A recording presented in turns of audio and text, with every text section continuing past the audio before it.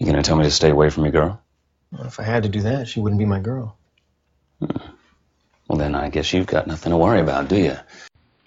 Welcome back, fans, to the Frustrated Fans Podcast, where we're stealing your rose-colored glasses one franchise at a time. I'm Pete. I'm Jeremy, and I still hate Resurrection F.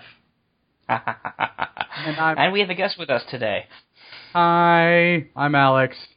Today we decided to go back to character analysis, because we think we've had enough anime for a while. Yeah. I'm glad I missed that. We've had enough bad anime for a while.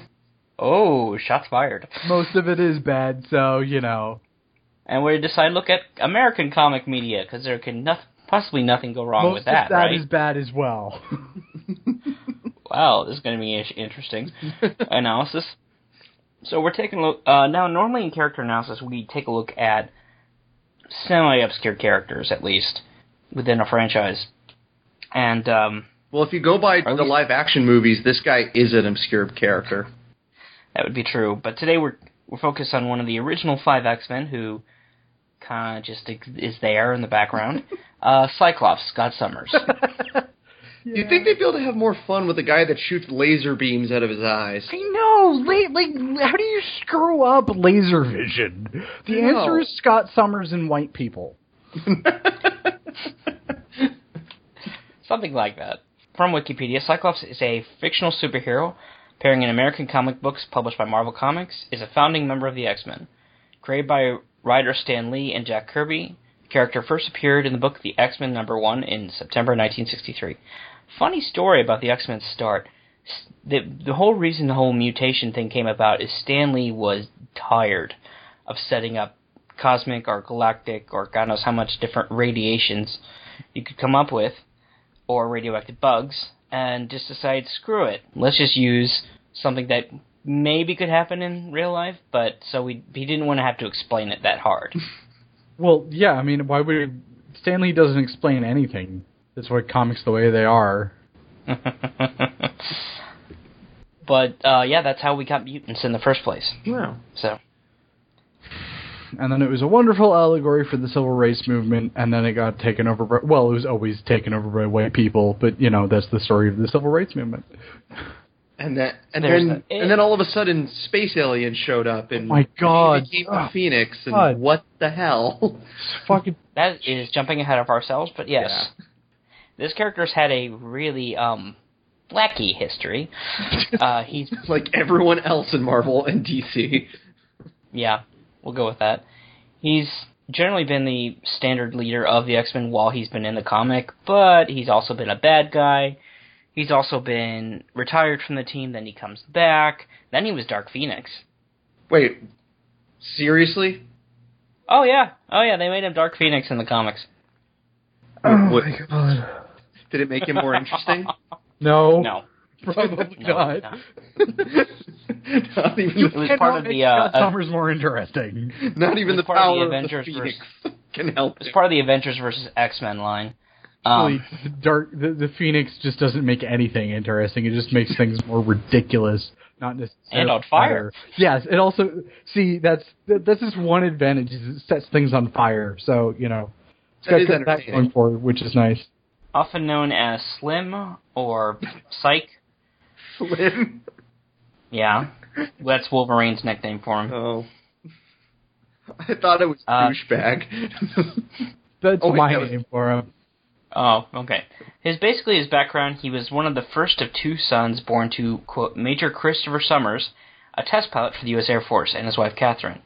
Christopher was flying his family home from vacation when their plane was attacked by a spacecraft from the Shi'ar Empire. Okay, hold on. Alien. What? Yeah. Yeah. Already in the second character history. In the second sentence, that stopped being normal. Yeah, I know.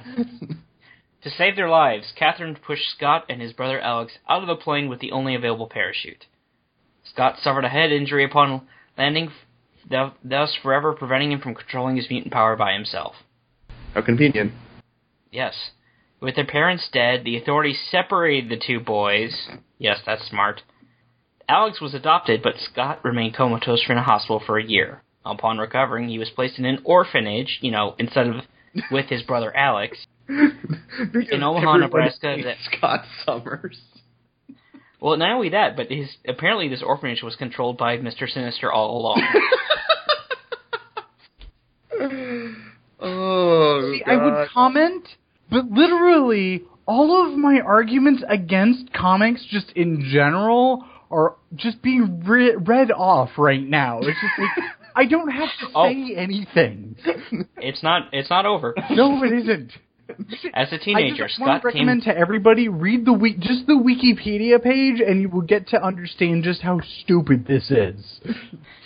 As a teenager, Scott came into the care of Jack Winters, a mutant criminal known as the Jack of Diamonds. As Scott began to suffer severe headaches, he went to a specialist who discovered that lenses made of ruby quartz corrected the problem. Yeah, because you're going to think of that first thing. Oh, maybe ruby will do the trick. You know what? I'm going to go to an optometrist and be like, you know what? Do you think I need ruby quartz sunglasses? God knows how much those cost, too.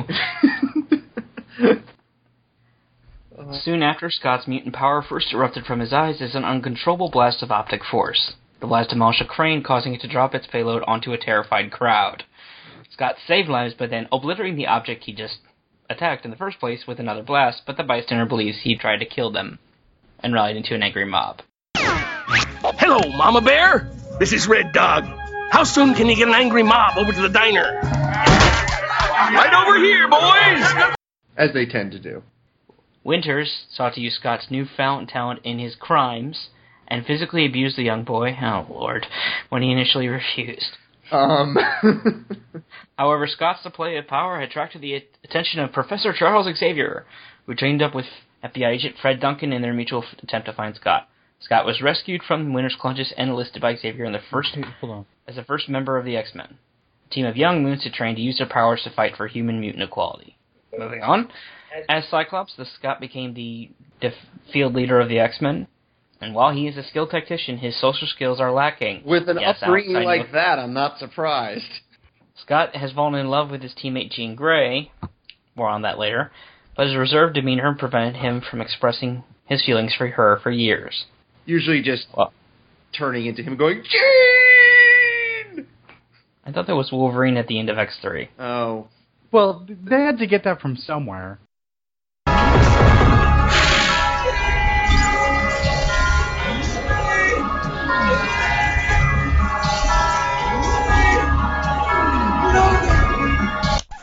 Out. What? Oh. Yeah. Oh, good point. While Xavier's other recruits left the Fold family, and you know what? I don't care anymore. Wait, Sentient Island being Krakoa? What the hell? Oh no, yeah. I've stopped caring. There's also Ego, the sentient planet. I've heard of him. Slavek, the sentient virus. I know they're in DC too. Yeah. There's a whole planet who's in the Green Lantern Corps.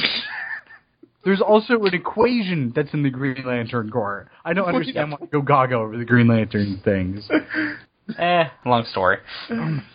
And that story's for another day. Movie. So yeah, this is comic history that Marvel puts out on their fishy wikia. And then that eventually got retconned because they did a reboot, and then they killed him 8 times, and then each time he came back it got more ridiculous, and then they rebooted everything again, and now they're back to square one. And the reason, folks, we are focusing on only media versions instead of comic versions is that there's about 24 different versions of Cyclops on Marvel's Wikia alone. I mean, that's fair, because, they have that many versions of their universe. None of them are any good. No. Well, no. The Incredible Spider-Ham universe is good. Don't knock it. I'm sure it is. But we'll take our first break here, and then we'll get to our experiences with the X-Men. And then we'll ham it up.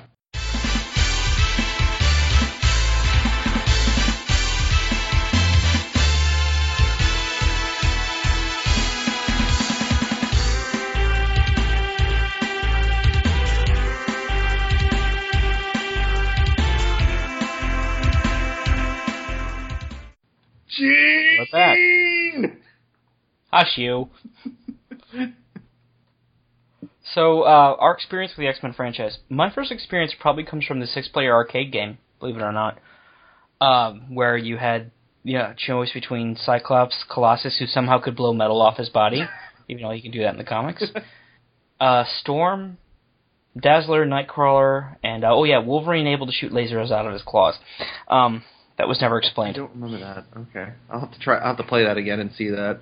Laser claws. It's legit, man.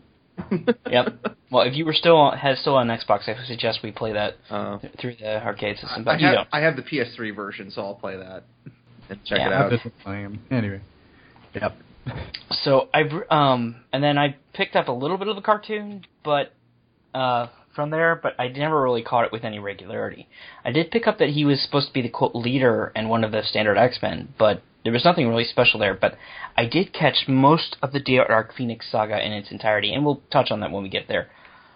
But past that, I knew who Cyclops was. I had friends who explained to me, and my brother and I started to subscribe to X-Men comics regularly. And one of our first issues was a particularly violent confrontation between Cyclops and his brother Havoc, and they just kind of punched each other as they fell out of a plane. Again. Yeah, there's a theme here. It happens. But even themes with have meaning. There is no meaning to Scott Summers. Even as the comics, the only thing significant Scott did was in the 12 storyline, where Apocalypse comes back and he kidnaps 12 mutants, Cyclops being one of them, to make him a god.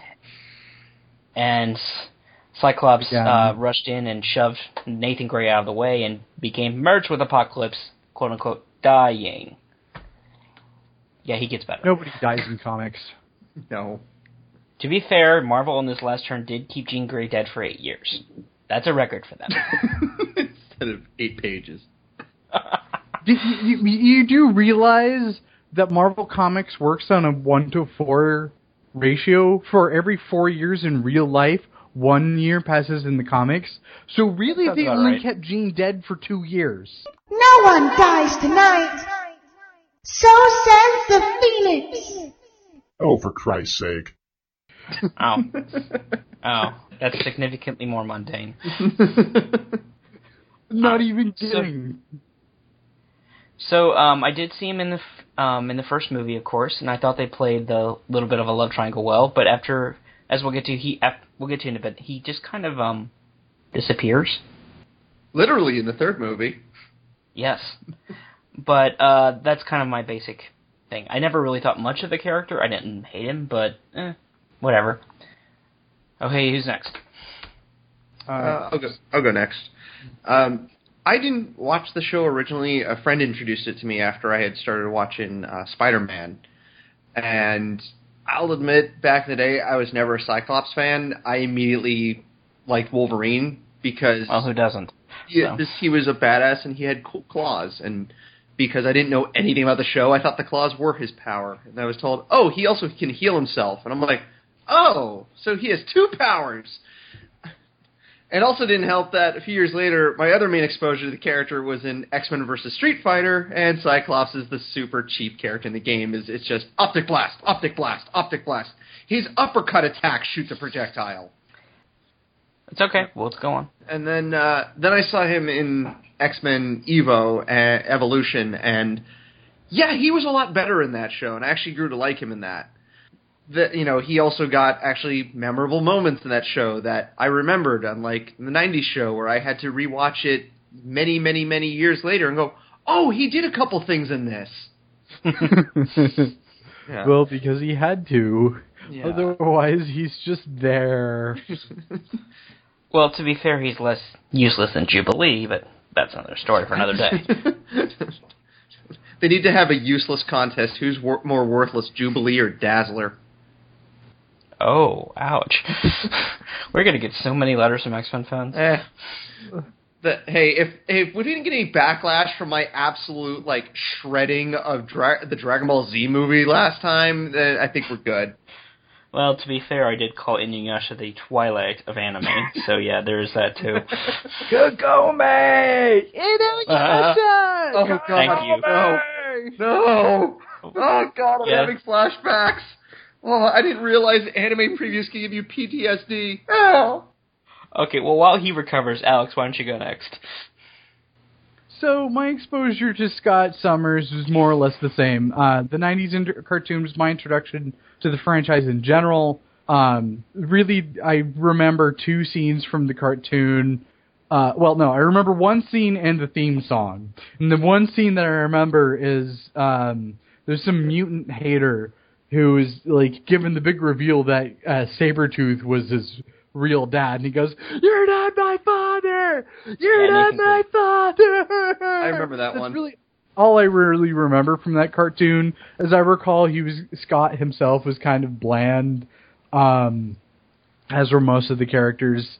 But, you know, X-Men Evolution was really where I learned, you know, the franchise and grew to appreciate the characters. In that one, Scott really fit in well.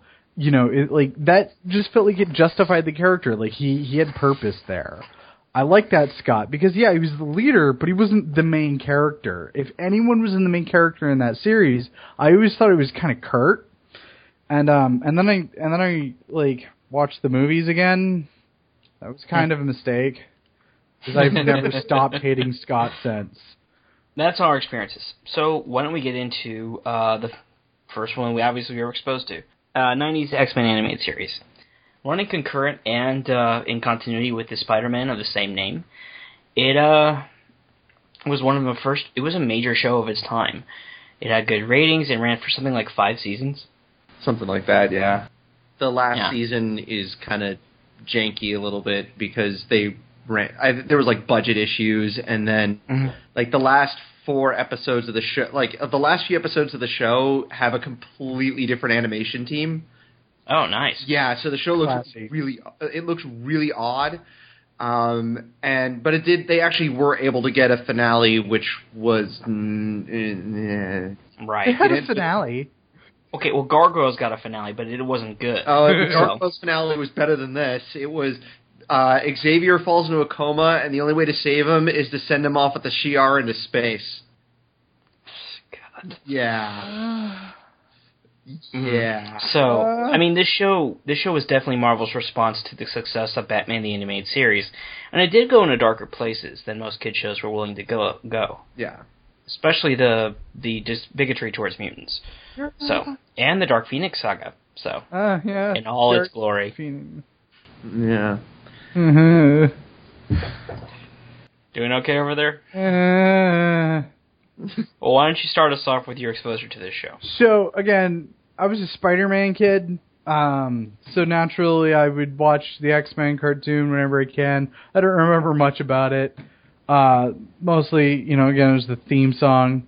Honestly, can't remember much about the characters in the show to really comment, but I'm sure if I were to rewatch it, it would just build upon my hatred of Scott Summers.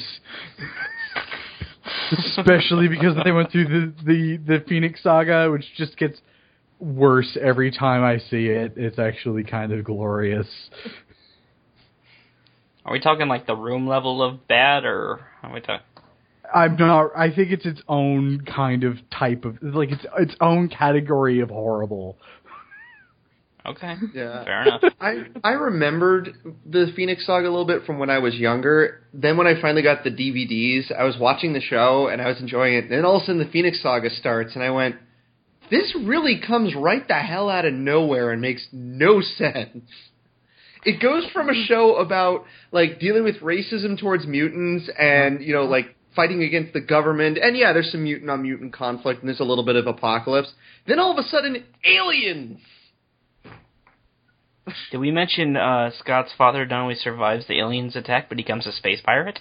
Do what you want, 'cause a pirate is free. You are a pirate. Yar, har, fiddle-dee-dee. Being a pirate is a recipe. Do what you want, 'cause a pirate That's is actually free. kind of You cool. are a pirate. I think I've suppressed that knowledge.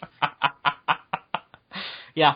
I mean, when life takes away your entire family and plummets you into the depths of space, become a space pirate. I mean, that sounds legit.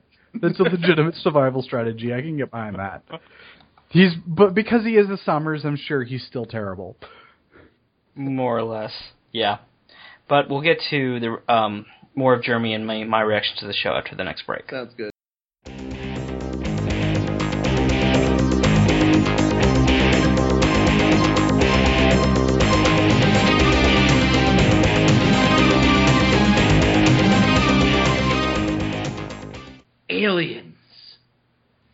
Yeah. So, with this in space, no one can hear you, dumb. Yeah. But In everybody, space, no one can hear you. feel it. Gene! So, going back to your experience with the 90s X-Men show. So, back from when I was younger, I barely remember Cyclops doing a whole lot. Probably because I didn't exactly watch a lot of the show. I would catch episodes here and there. So it was like the most jarring stuff for me. So I'd go from seeing like Beast and Wolverine fighting against mutant bigotry to all of a sudden Apocalypse is about to destroy the entire universe. It happens. Yeah, so it was a little off. Like a mutant do. But the main scene I remember for Cyclops in this was because I decided to binge watch like 7 of the episodes last night just to try to catch myself back up on it. And Cyclops really doesn't do a whole lot. It's basically he tells people to do stuff, and Gambit and Wolverine tell him to go to hell. I mean, that is the start of like 4 different plot lines in that show. I'm going after her. No way, Wolverine. We've got a job to do first. Out of the way, Gumbo. Gambit, let him go. He's not worth it. Wow. Like the one good thing he did in the episodes I watched, and it was actually quite funny, it's Apocalypse has created his 4 horsemen, and he's like, I am unstoppable! And then all of a sudden, an optic blast hits him and sends him into a wall. Well, that's what that's for. Yep. So the scene where I mainly remember him actually getting a moment to be a badass was when they first fight Mr. Sinister, where like the X-Men are being tossed around outside and Scott and Jean have been captured so Sinister can experiment on them or something. He does that. Yeah. Comment on that later. Yeah, and then He does that. the big moment on there, it's like the character Morph, who was created for the show, breaks free of Mr. Sinister's mind control and tries fighting him and fails miserably. So, great job there, buddy. Cyclops breaks himself free from metal restraints because he has super strength now, I guess, and starts blasting Mr. Sinister repeatedly with optic blasts that he, for some reason, can't heal from. But it doesn't matter, because Cyclops is beating the hell out of him, and it's awesome. Leave him alone, Sinister. Your fight is with me. My body! This is impossible. So, you like playing God with mutants' lives? Well, just keep away from my friends!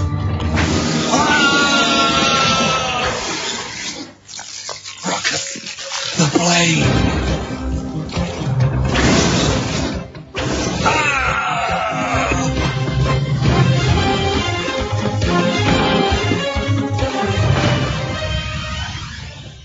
And they even play the theme song when he's doing it, so... Yeah. Then it must be a good moment.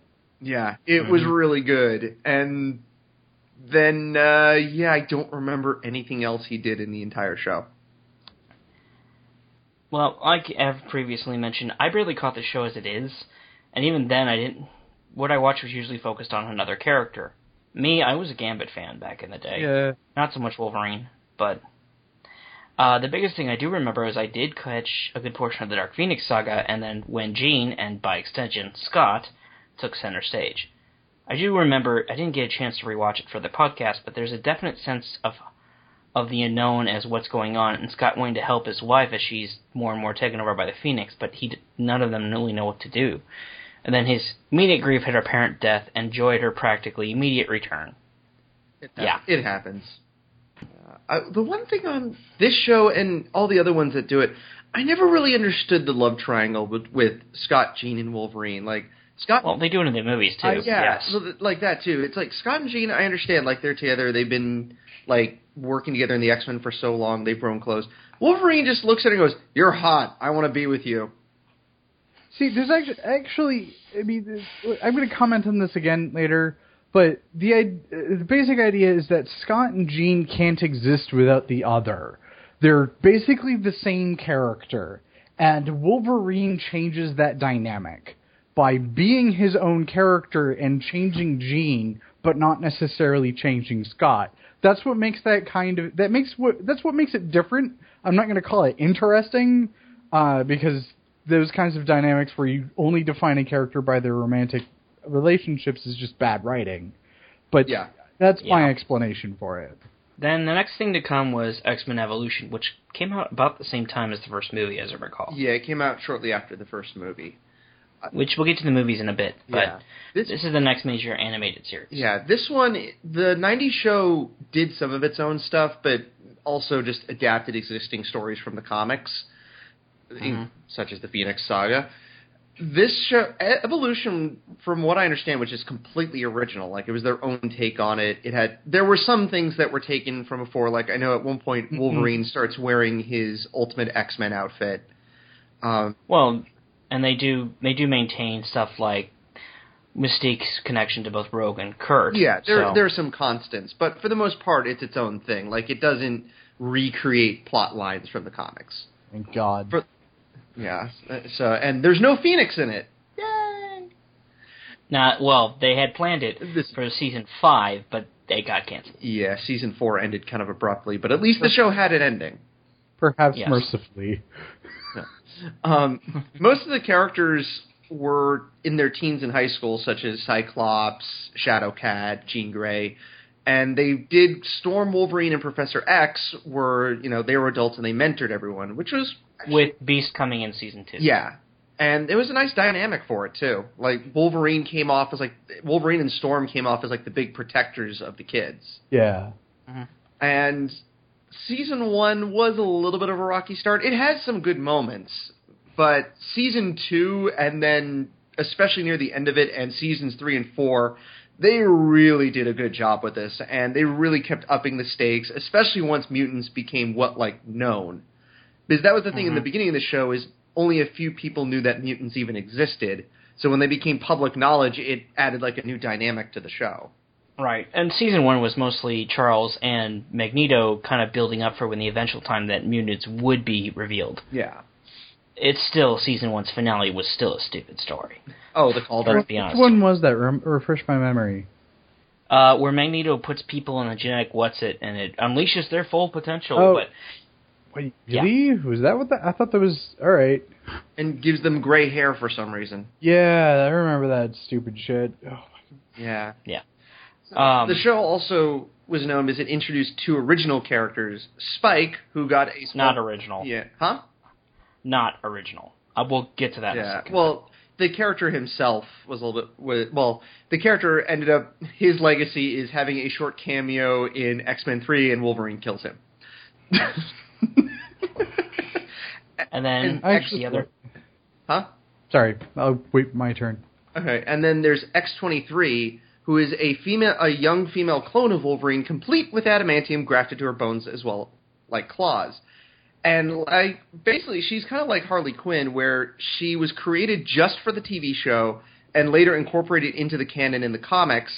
And I really liked her because she ended up showing up as a playable character in Marvel vs. Capcom 3, and I'm really good with her in that game. The show itself, despite its rocky start, I recommend taking a look at it. It's really, really good, and just like the first show, actually hits some good dark places for a kid's show. And fortunately for anyone listening, it is all free on YouTube on Marvel's channel. Yep. Is it really? Yeah, yep. That's where I was. Totally I watched all of seasons 3 and 4 in the last few days through their YouTube channel. Man, that's what I should have been doing. Damn. Okay. Yep. So, let's see. How the show handled Cyclops, on the other hand, like we kind of said, they took comic mainstays, but they kind of went in their own direction. There were definitely long story arcs, and Cyclops and Jean, despite you mentioned they're similar characters, they don't start as a couple. There's a definite mutual attraction, but they're more friends at first. And that was good, too. Yeah. Well, I didn't say that there were similar characters. I said they were the same character. It's a weird distinction. Right. Excuse me. So he's not the 90s Cyclops who is stiff. You think he'd had an adamantium spine. Instead, he's trying to be the responsible member of the team. But let's face it, he's also a teenager, so he does, do teenager things. Yeah. And the cool part about him was, like, when push came to shove, you saw his serious side take control, and he worked as a good leader, and one of the things I really liked at the very beginning of season 3 is everyone's starting to look to him for leadership, even though Wolverine and Storm are still with them. So his biggest jump, but at the beginning of season 3, when Professor X kind of goes missing, which admittedly happens a lot in the comics, Wolverine and Cyclops nearly come to blows, but over what to do. Yeah. So I like how they changed up like the conflict between. There's not much conflict between Cyclops and Wolverine in this show, which I like. So they're trying something different. And when they do have conflict in this episode, it's something different. It's Wolverine is still seeing them as the kids he's been having to, babysit for the last 2 years. And Cyclops is telling him, you trained us. You trained us really damn well, and we know what we're supposed to do. We can actually walk on our own now. And it's kind of Wolverine eventually steps back, and later on in the episode, he even says to Cyclops, you did good. Yeah. But we'll continue on to this after the next break. Okay.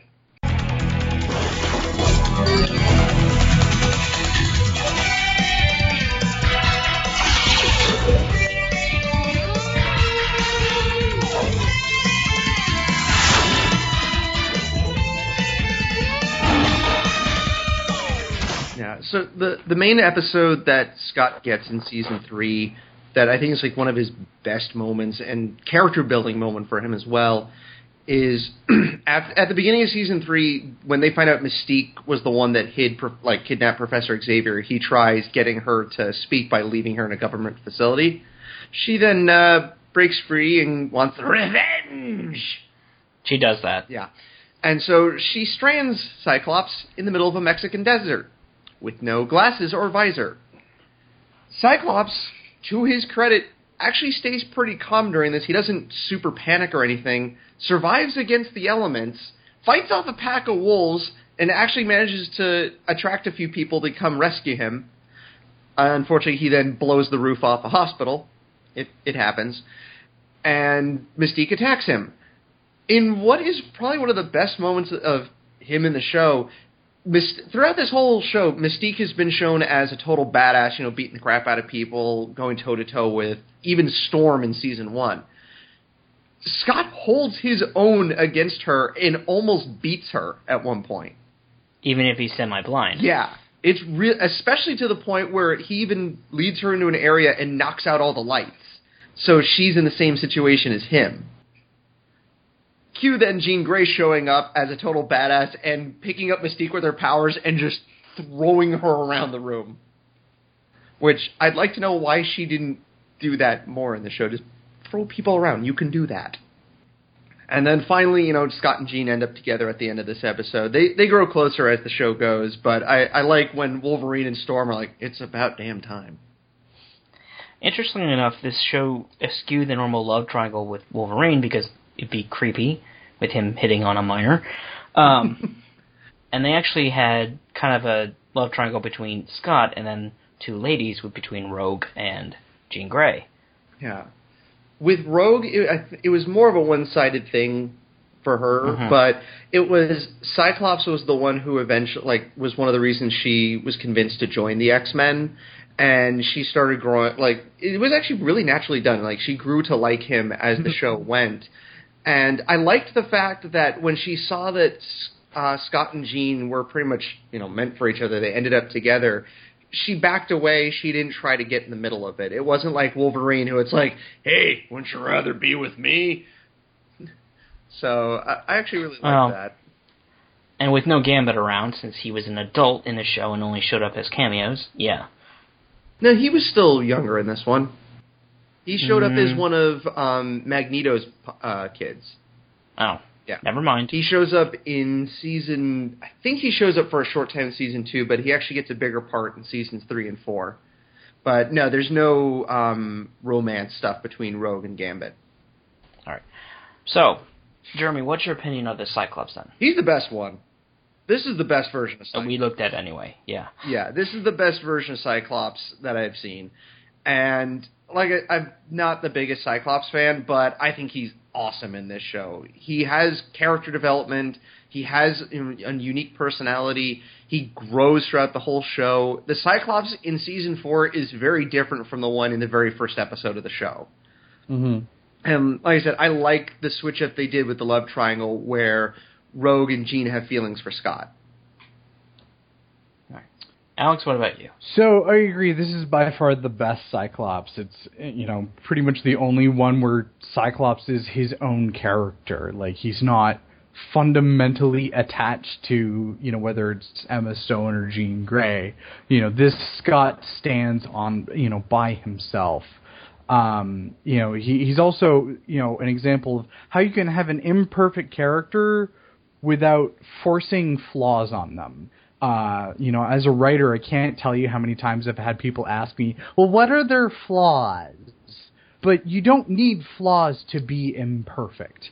Though, Scott clearly has imperfection, clearly has flaws to his character. And a lot of times, these imperfections are just not knowing something. It's not knowing something about another person or about the situation and reacting in a way that just doesn't help. And he does that a few times in the show. There's a lot that they could have explored with this version of Scott, but they never really got the chance to do so. My favorite scene with Scott, just in general, is in the episode where they meet Forge, and Kurt has 3 seconds to tell Scott and Spike not to blow up a doohickey that has them trapped somewhere. But he just doesn't have enough time to say it. So despite getting the message of reset, don't, Scott and Spike decide that they're going to blow it up anyway. Because that's, Scott is a hammer. That's how he thinks. So when he's presented with a problem that needs a screwdriver, he still thinks with the hammer. And that's not a flaw. That's just how he is. That also, it works later on, as, that same trait of being a hammer works for Scott later on in the show, where he decides to do, where his stubbornness and his bullheadedness, on basically seeing problems as a nail works for him, where he's making decisions where he's doing the right thing rather than the easy thing. Just because that's just what you do. All of the characters in X-Men Evolution were really solid. So I can still get to say that Scott was the worst character in the show, and that still makes me very happy. Worse than Toad? I actually like Toad. Oh, okay. Fair enough. As far as for me, Toad did have his own theme song, so. Toad. The thing is about Toad is that he was a creepy guy, and they played that they brought that through, and Toad had more depth than even Scott did, I thought. So that just leaves me, and I watched maybe about the first season and a half of this just before I just stopped catching it, and. Yeah, Spike got on my nerves. I'm sorry. I was going to bring this up earlier, but he's a clone of a comics character called Marrow. Yeah. Who's actually a really deep and interesting character. Yeah. And they made him the skateboarding cool one, who's the nephew of Storm. Yeah, I didn't like that. At the same time, I liked Spike. I know this is an episode about Spike, but I liked him because, he was... I hate to say this, but there's a lot of white people in this franchise. And fair enough. And Spike was, he was a kid their age who was not a white person. Okay, I'll buy that. I mean, that's fine. I just like when you take an interest. But for me, who's a fan of Marrow, Marrow is her own character, and she is a good character, and she should have been in the show. I agree. Agreed. Anyway. As previously mentioned, yes, this is the best version of Cyclops as so far. He's got definitely his own character. Yeah, while there is a mutual attraction to Jean, they don't act on it for a while. And that's actually a good thing, because it lets Scott build up Scott as a character on his own. And there were a couple of episodes where he definitely gets to act not as a responsible leader, but just a kid. Mm-hmm. So he has to deal with a bully now and then, or he is definitely at school. In this series, he is the first among teenagers. He's the oldest of the teenagers. He is, he is mature, but he's also still a teenager. Yes. It works very well, especially with, the mutant gene kind of being an allegory for puberty. High school was just sort of the best way to do that, I think. And one of the better episodes they actually come across, I remember in the show, but was there was just kind of one of those awesome moments. There's an episode where all 5 original X-Men, so Beast, Iceman, Angel, Jean Grey, and Cyclops get to do a mission together, and it's just kind of a nod to the fans.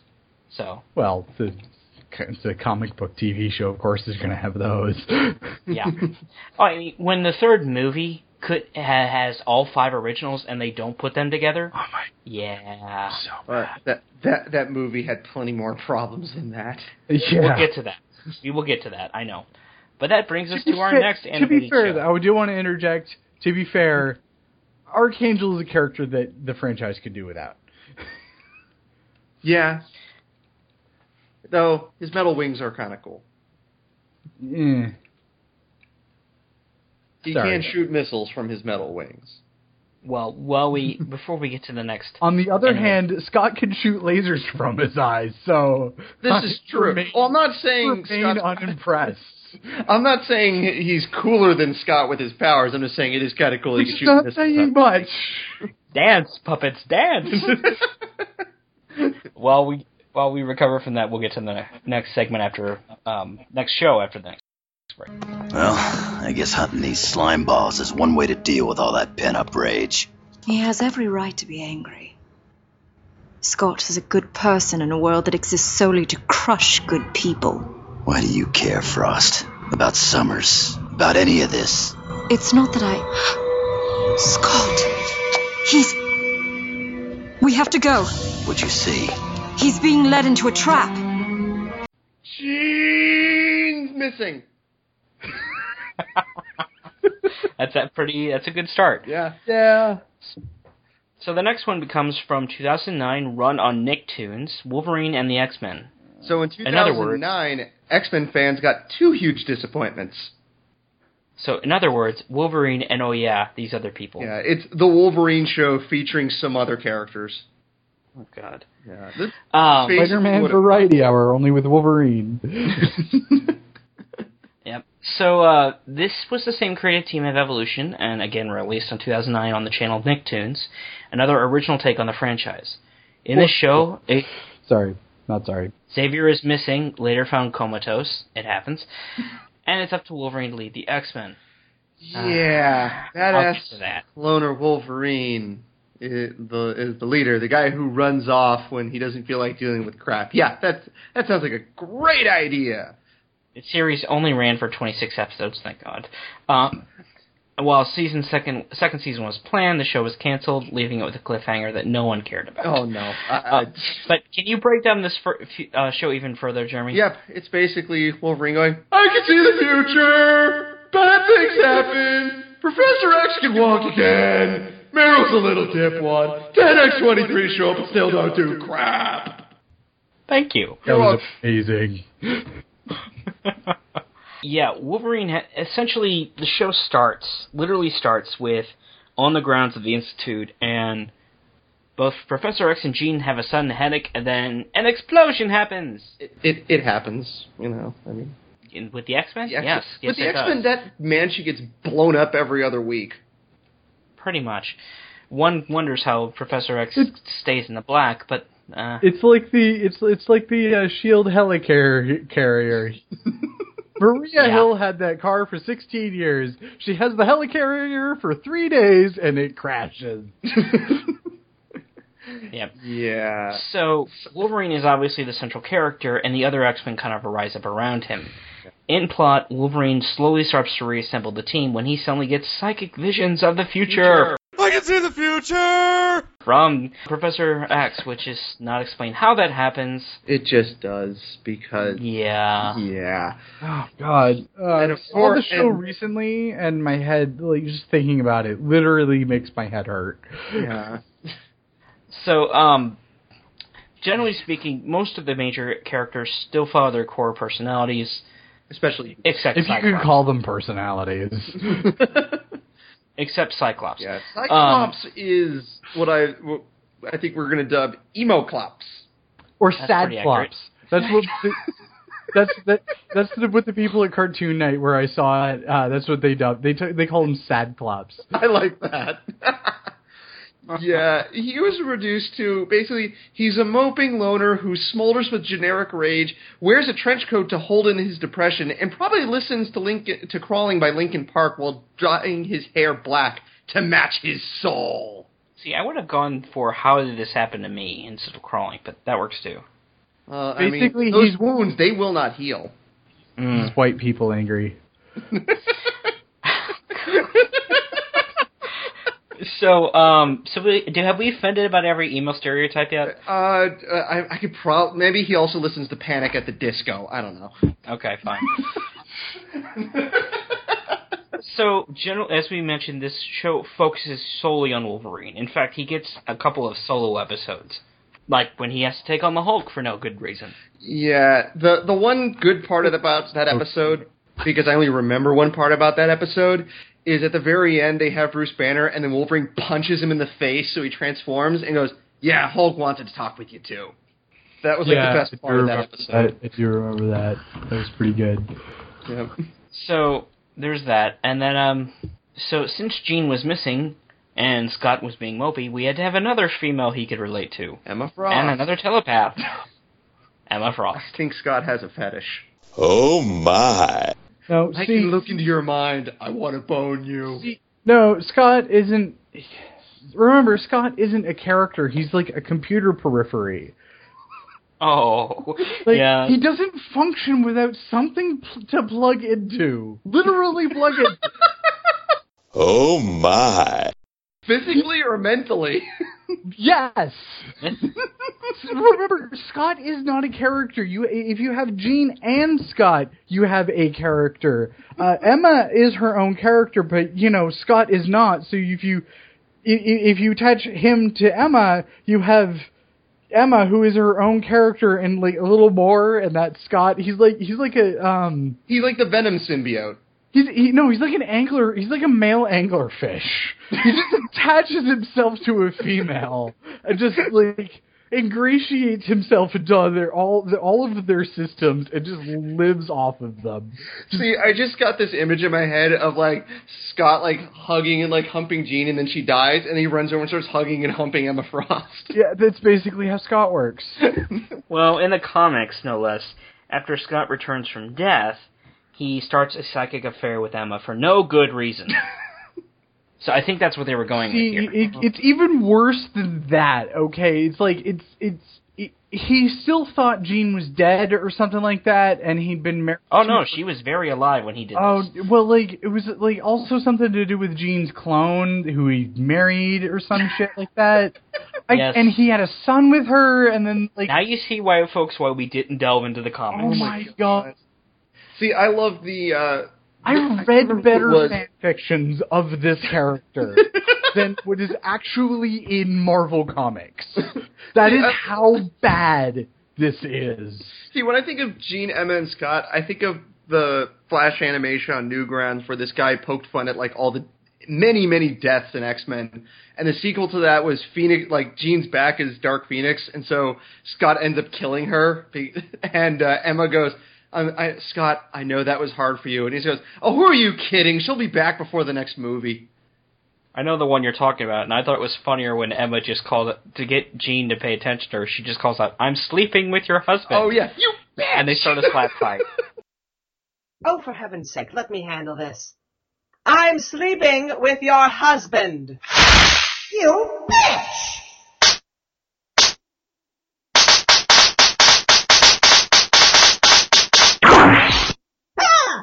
We can't keep fending them off. They're too strong.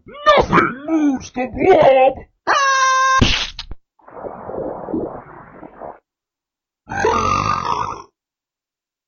You did the right thing, Scott. Scott, I'm sorry you had to do that. You must feel terrible.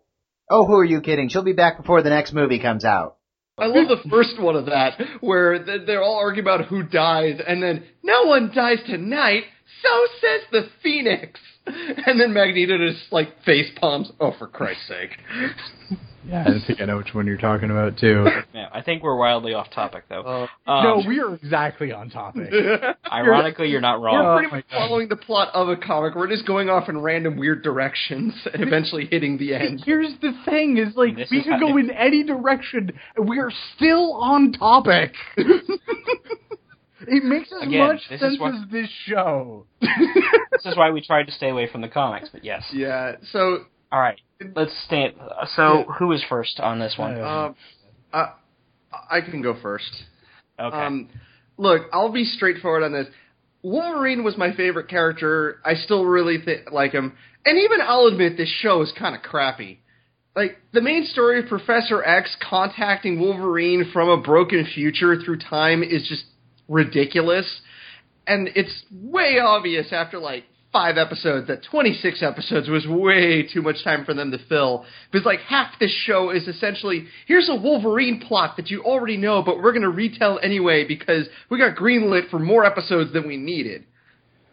You know, it did have its moments. Cyclops actually got a couple cool points, like where at one point he just walks through all of Mr. Sinister's henchmen by himself, and it's pretty badass. Yes, that was a good scene. Yeah, Hulk versus Wolverine was neat, and that final moment was funny. But overall, I mean, there was one great moment where Gambit, you know, tricks one of Magneto's daughters and, like, runs off with Magneto's helmet, and all of a sudden she picks up and smashes through his boat with it, and he goes, "Oh, right, Magneto's daughter." But when I saw the end of this show with the Stinger showing Apocalypse and one-eyed Cyclops standing next to him, I literally went, "Oh, F this." Spoilers, by the way, but not that care is so terrible. We're saving you from this show. I said this. I think I said this during the Star Trek Into Darkness review. You can't spoil something that's already rotten. Basically, I agree. Oh man, we need to go back. I have so much that I want to say about that movie. Anyway, we may want to revisit that in the future. Yeah, and then so I was shocked while doing some research for the podcast on the show. I was shocked not only to find that a lot of people actually really like the show. There's an online petition to revive it. What? Enough people cared about this show. You know why? Do you know why? Because it's so faithful to the source material. Yeah, sure, it's a modern adaptation of the source material, but it's like super faithful to it, and so of course, since it's so close to the original source, it's got to be good. No, it's not. No, yeah, it's like we adapted the comics perfectly. It's good delusion, you know. Yeah. I don't have a phrase for it, but it's like people have tricked themselves into thinking that it's good, but it's not. No, it's definitely not. And I read this interview with one of the creators. He's like, you know, a lot of people didn't just watch the show because we made Wolverine the leader. And I was like, no, that was only one of the many mistakes of this show. Look, I understand. I'm fine with people taking characters and kind of flipping them on their head and trying to do something new with them. Like but X-Men Evolution. Yeah, exactly. And it's from the same people who did Evolution. What the hell happened? Huh? See, here's the thing. They didn't do that enough. They didn't change the characters enough. They were too rigidly maintaining to the original concepts. And as a result, there was just no room for anything interesting. Because, you know. We'll cover that after the next break. Give me Jean, and I walk away. You are in no position to bargain. The damage you caused tonight, the lost genetic material, the sheer aggravation. Just give me Jean. That's all I want. I don't have Jean Grey. But Arclight. That confession was to lure you here. No. Madrox, restrain him.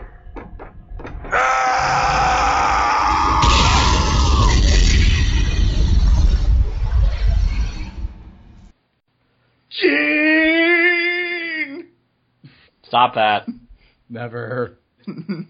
Can't stop, won't stop. So where did we leave off? Wolverine and the X-Men sucks. Yes. I think it was my turn, actually. Yeah, go for it. So I'm just going to read my thing verbatim. This show... What the fuck is this? This show was just the absolute worst. It was just so bad. From beginning to end, and Scott is a really good example as to why. So the show starts off with Scott, having once been the leader of the X-Men, but because Jean died, quote-unquote, spoilers, she didn't, he just doesn't fit in even more to be an X-Men or whatever. It really shows that Scott Summers is a character who's so deeply attached and defined by his relationships, he is incapable of standing on his own. If you take away the women in his life, there is no Scott Summers. Which would be an interesting character concept. Somebody who's so needy that they can't function without a relationship. And I'm sure we know people who were like that. But they don't portray him that way. He's just depressed. Scott is an object. He's a thing that cannot function without another part. He's like a computer peripheral. He isn't a character. He's an idea, and that idea is white people. Scott, he's a keyboard, and he wants to enter Jean's USB port. He represents white people, and he's just the worst. The whole show is the worst. Everybody is a token representative of their little subgroup, and their importance is reflected by their respective screen time. And as you might be able to guess, Scott gets a little too much of it. I would normally say, well, if only they did such and such with the show, but there really is no saving Wolverine and the X-Men. I'll go on about Scott representing white people in media in a moment. I do want to point out, however, that Scott's DNA is singled out as being particularly special and powerful in comparison to other mutants by Mr. Sinister, or Dr. Sinister, or whatever his name is. Scott is literally said to be a superior man-mutant to others. So if that isn't an allegory for white people, I don't know what is. So yeah, that's my sub-rant. Yeah. So, as far as me, I did catch this on Netflix, this show, and I watched all of it. I'm sorry. I don't know why. Well, I was kind of interesting to see where Magneto was going to go, because that was more interesting than Wolverine. And it sucked. Yeah. Honestly, yes. Magneto's one of those characters who's interesting on paper. Yeah. It's hard to do him well. It's hard to do him justice. Here's the problem. If you've been exposed to any of the X-Men comics, and I have... Correction, let me start over. If you've never been exposed to any X-Men media, which I admit is hard to do in the modern days, the problem with this show is you're going to be several steps behind the basic knowledge. And this show does not do a good job of informing from the get-go. And I'm not opposed to Wolverine-centered show or even a short feature. See the Hulk versus Wolverine. Awesome. Yeah. I'm going to be the odd man out on that one. I didn't much care for it. But even Wolverine in the comics admits that he's way too emotionally unstable to be the leader of a team. I love it when the character is essentially pointing out the logic problem in the show. Yeah.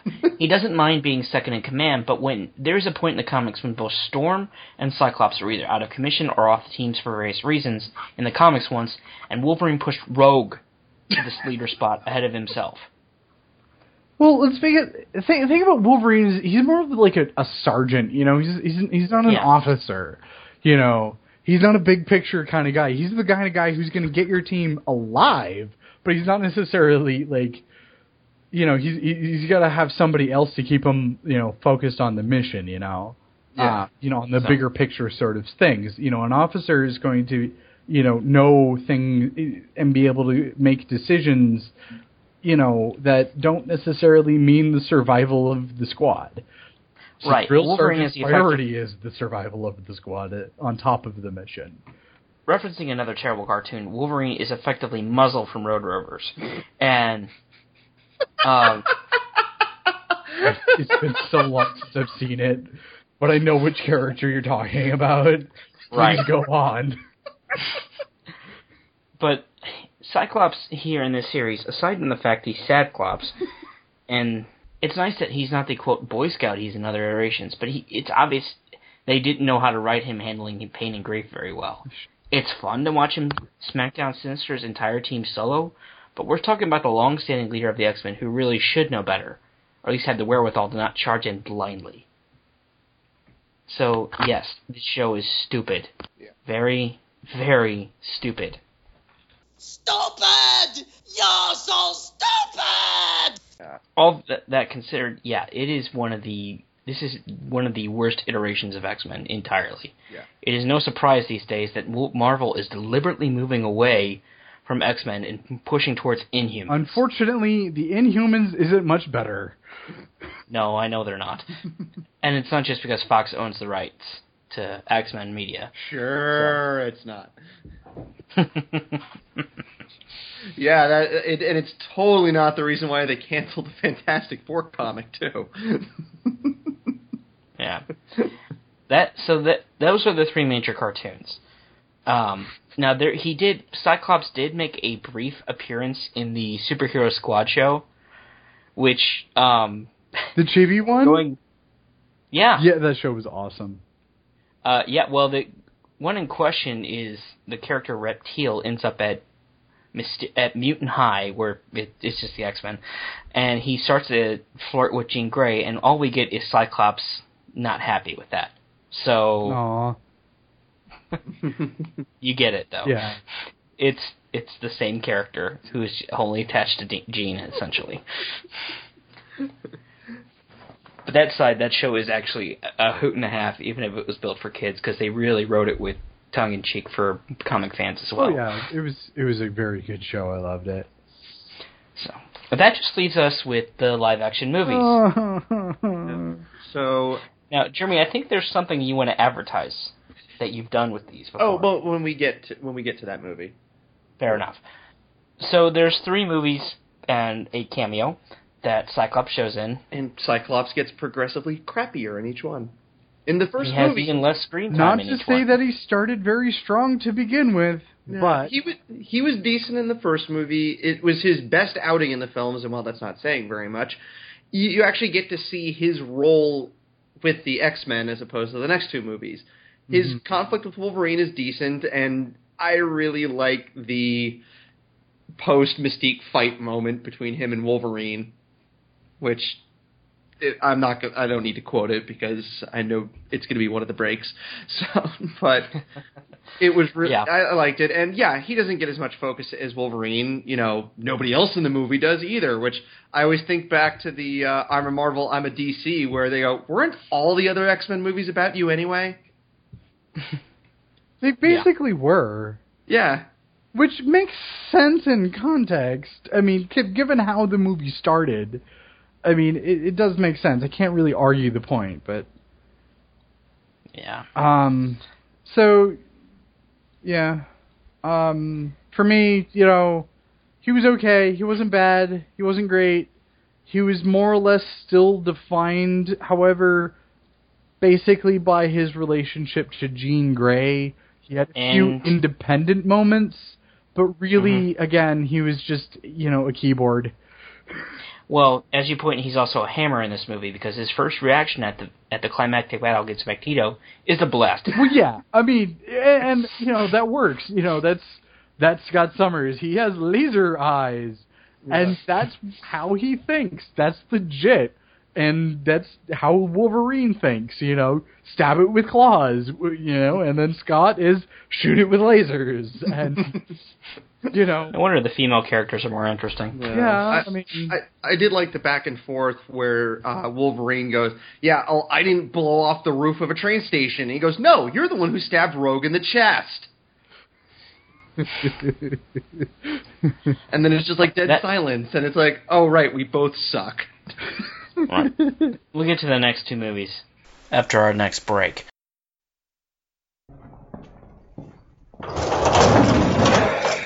Hey, it's me. Prove it. You're a dick. Okay. And we're back with X2. I like how you immediately jumped in to give me the chance to do the Gene scream. Yes, that was purposeful. So, twice the characters equals half the time for Cyclops. If the first movie had him as one of the team and him, as one of the other team, here he gets, in the movie, he's in there for about the first third of the movie before Lady Dextrite walks in and just knocks him out and he just disappears.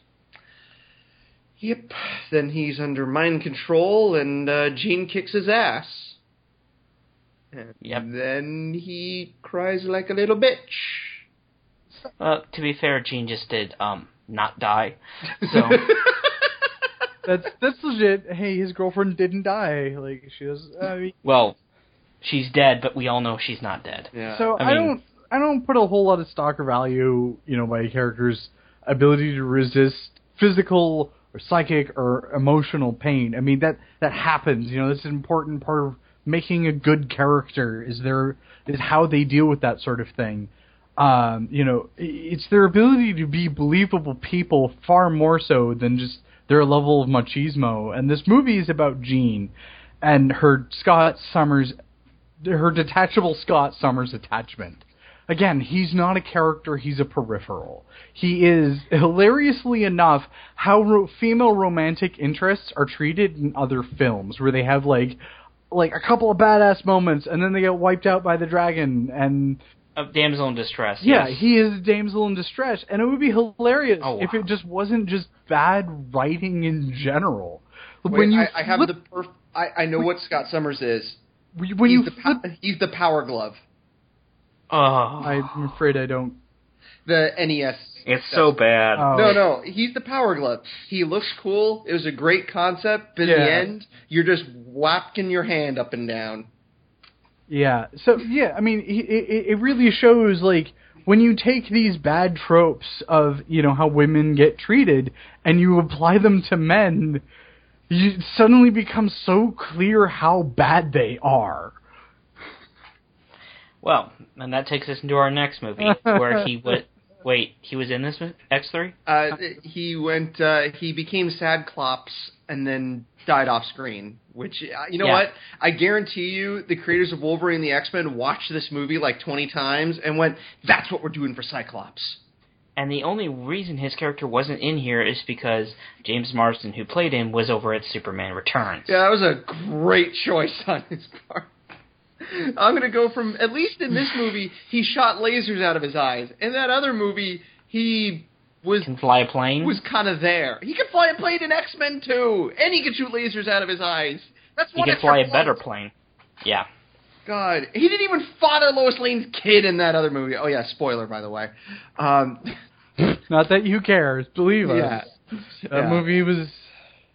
Yeah. They could have had Brainiac. Yep. Yes, but, that's a story for another day. If you want to know my full dislike of X3 The Last Stand, go to rifftracks.com and check out the iRiff that I did with a couple friends. Nice. We had some product placement. Yep. So we had some fun with that. Yeah. So that just leaves the most recent X-Men Days of Future Past, and it's nothing more than a cameo. But it's an important one. At the end of Wolverine's Dicking with Time, we do see a very much alive and healthy Scott and Jean. It's not much, but it's nice to see Bryan Singer flipping the bird to Brett Ratner. I remember in an interview, they asked Bryan Singer, so the events in X-Men 3, are you going to change anything? And he just flat out said, in other words, you're wanting to know if I'm going to fix shit. And they went, yeah, pretty much. And so it's nice to see Marston back, but the question is if he's going to show up in X-Men Apocalypse. Who knows? Apparently Wolverine isn't.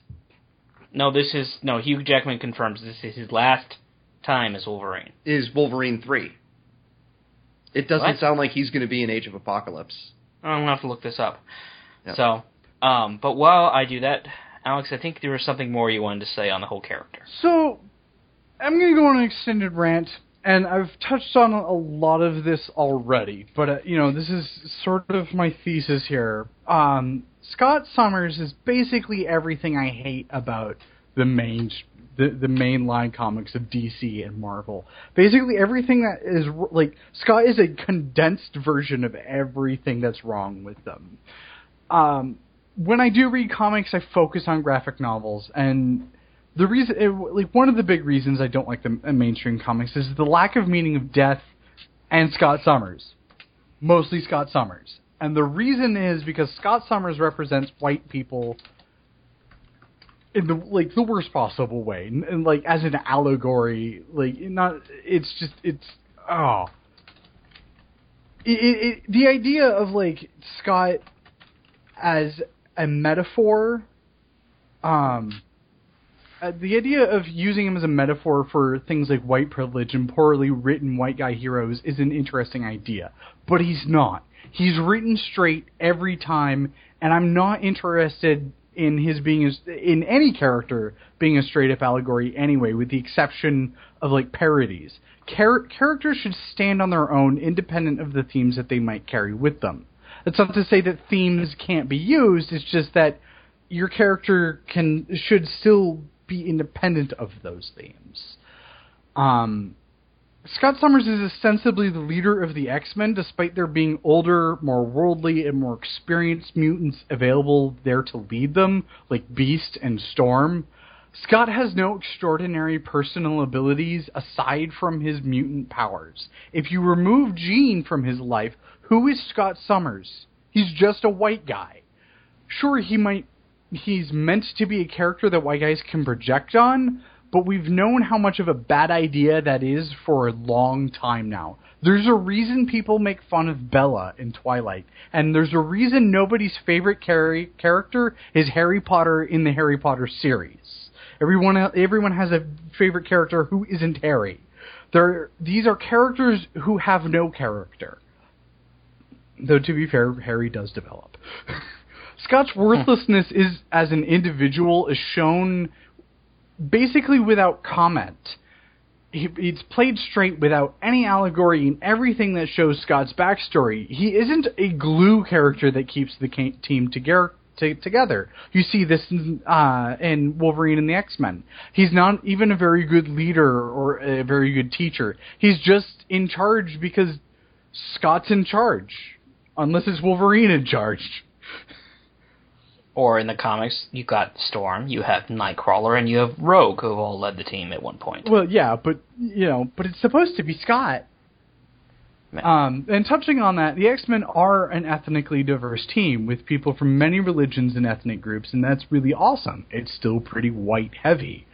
Scott Summers is the leader of this diverse group. He is the designated white guy for all of his powers and all of the awesome dangers and responsibility that come with having laser vision. He gets a cool pair of shades for his troubles. He doesn't have blue fur or naturally white hair or a tail or spikes or wings or spikes growing out of his back, and he doesn't hail from a marginalized culture or anything like that.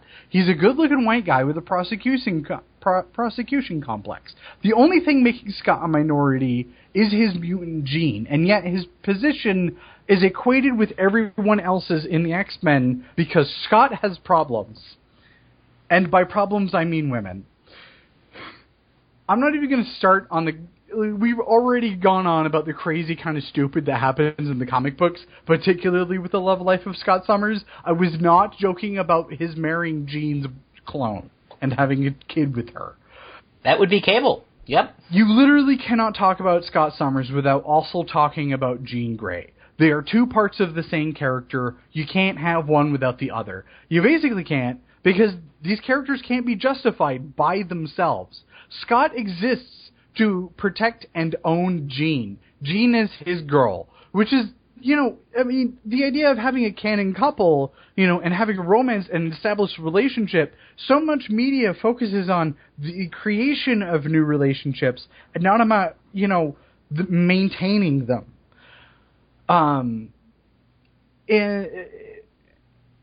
And there's, despite Jean's power and her, how her friendliness to everyone, she's still somebody. She's portrayed as somebody who still needs to be protected so much, whether it's from Magneto or Mr. Sinister or Mystique or Apocalypse or Commander Stryker, and Scott's the man for the job, or Wolverine. This is also the reason I hate the Dark Phoenix saga so much, regardless of where it is. Jean literally has no control over her body, which has to be contained and manipulated by other authority figures, usually men, and it's often Scott or it's Professor X or Wolverine. Basically, funny things happen to women, and they need a man to control the women themselves, and then an authority to control their body. It doesn't matter which man, whether it's Scott, Professor X, or Wolverine, they'll all do. And then Scott needs a woman to justify his existence. It doesn't mean which one. If it's Emma or Jean, who cares? It's just a woman. And of course, as a white guy, he gets to be the leader. And when he's not just as repressed as everyone, he's just as repressed as everyone else, because he's a mutant, and not just any mutant, but a superior mutant. His DNA is so much better than other mutants' DNA. Mr. Sinister said so. That was just the dumbest thing that happened in that show, and it just made me absolutely furious. Scott Summers basically roams around the Marvel Universe, totally unaware that he basically can't be defined as a sentient being, even in universe, bumping into things that either ends in a fight or ends in sex. There are things about Scott that could be interesting, but because he is so rigidly defined as being the designated white person, he just ends up being white people, with all terrible things that happen, like I'm sorry, I'm getting off script here. He isn't a character, he's the sort of thing that makes comics so hard to take seriously. Because he's just so unaware. It's so pitiful that it's kind of hilarious. He's like a puppy who survives getting its head crushed by a car. You know you should put it down. Ow. You know you should put it down, but it's still looking at you, and it's still kind of cute. Through its exploded eyeball. But what the right thing to do is. Well, we got that lovely image in our heads. We'll take our last break. You know, I'd feel a lot better if you were taking this more seriously. Some mutants take pride in their gifts, especially those of us who are willing to fight for what we believe in. You ever seen real combat, boy? Have you? Don't like to talk about your past? Not to you. Well, it must just kill you that a boy like me saved your life. Gotta be careful. I might not be there next time. Hey, Logan. Stay away from my girl. Puppies! Wow. Puppies. Now that we've gotten that out of the way. He's got like this mental image of Cyclops with his head half crushed and be like, Jean! Jean! Give me my guardian angel! No, not you! Don't care if you have metal wings. In the break, I did look up. Yeah, Jeremy, you're not wrong. Hugh Jackman's only rumored for X-Men Apocalypse. Yeah. So yeah, it's gonna make things interesting. Yep. I actually have a really cool story. It was an interview with Hugh Jackman. Evidently, his son doesn't much care for the fact that his dad is does the movies. And he was at the park with his son, and there was like a girl that his son liked or something like that, and he is like egging him on to go talk to her. And he's like, "Dad, I don't know what to do." It's like you can do it. And he goes, "All right." So he goes over to her, goes over to her, and he says, "Hey, my dad's Wolverine." Nice.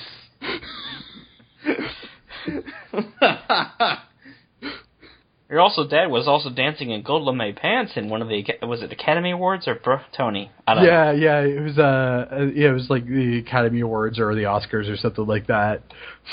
Yeah. So have fun with that, kid. So all in all, yes, Scott is problematic. So very. Does that mean he's necessarily badly written? No, it just means that everyone else's interest around him is interesting, has more personality to work with. So, Beast, Ice. Even if we go back to the core 5, Iceman, Beast, and Angel, all, and Jean Grey, all have more character. Around. Beast was kind of like the fun-loving, smart guy. Iceman was this kind of egotistical jerk. Warren, as Angel, was kind of all smiles, and he still got to be rich at the end of the day. And Jean Grey's the hot redhead. That's about all you can say about these characters. Keep in mind, yeah, they're all white. Yeah, no, I think X-Men Evolution showed what you could, if you really try to do something different with Cyclops in a good way. Yeah, absolutely. Yeah. It's not to say this character can't work. Yeah. He can. It just depends on who's writing him. Is it being done well? Yeah. Yeah. If Evolution is the benchmark of the right way to do it, Wolverine and the X-Men is probably the worst way to to use this character. Or he's just sort of wallpaper in that show until his few moments where he's looking for Jean and shoots people, and then he gets his... He still doesn't have any personality when any of this happens, but it is pretty cool to watch. Yeah, but then they also neuter his powers, because he gives Archangel like a full-powered blast to the chest, knocks him out of like a 5th story in a hospital, and he lands on a car. In 2 minutes, he gets right back up and then beats the crap out of Cyclops. I don't blame that on Cyclops' weakness. I blame that on them trying to justify Archangel way too hard. We could do another show about how bad Archangel is. Like, if Scott is bad, Archangel is superfluous. Yeah. Well, all that's certainly well and true, but I think we've covered all the basics here. Yeah. Yep. Well, Alex, thank you for bringing on. Is there something you want to, a website or a blog you want to advertise before we sign off? You can check out my website. It's alexanderjersey.com. Pretty easy. I got some game projects on there. Updating new stuff soon, so, it'll be some cool stuff to watch. Okay. Well, Jeremy, where can they find us where can they find the podcast on the internet? You guys can check us out at frustratedpodcast.com. You can do a search on iTunes for the Frustrated Fans. We enjoy if you give us some reviews. Both Pete and I have put up a couple of clips and episodes up on YouTube. My YouTube channel is Vincent X. Pete, what's yours? Anon Kali. Okay, and check us out. Go to the website. Check out the forums. I like to post a little funny little preview for the next one every single time. Well, speaking of the next one, what do you think what we think we should do? I say we do a trek through the stars. Another one? Yeah, but something good this time. Something with hope and wonder and magic. Well, no, not magic, not magic. And camp. That's right. We're going back to the original series this time with Q before Q was a thing. Yeah. Next time on Frustrated Fans Podcast, Star Trek, the original series, The Squire of Gothos. Take care, everyone.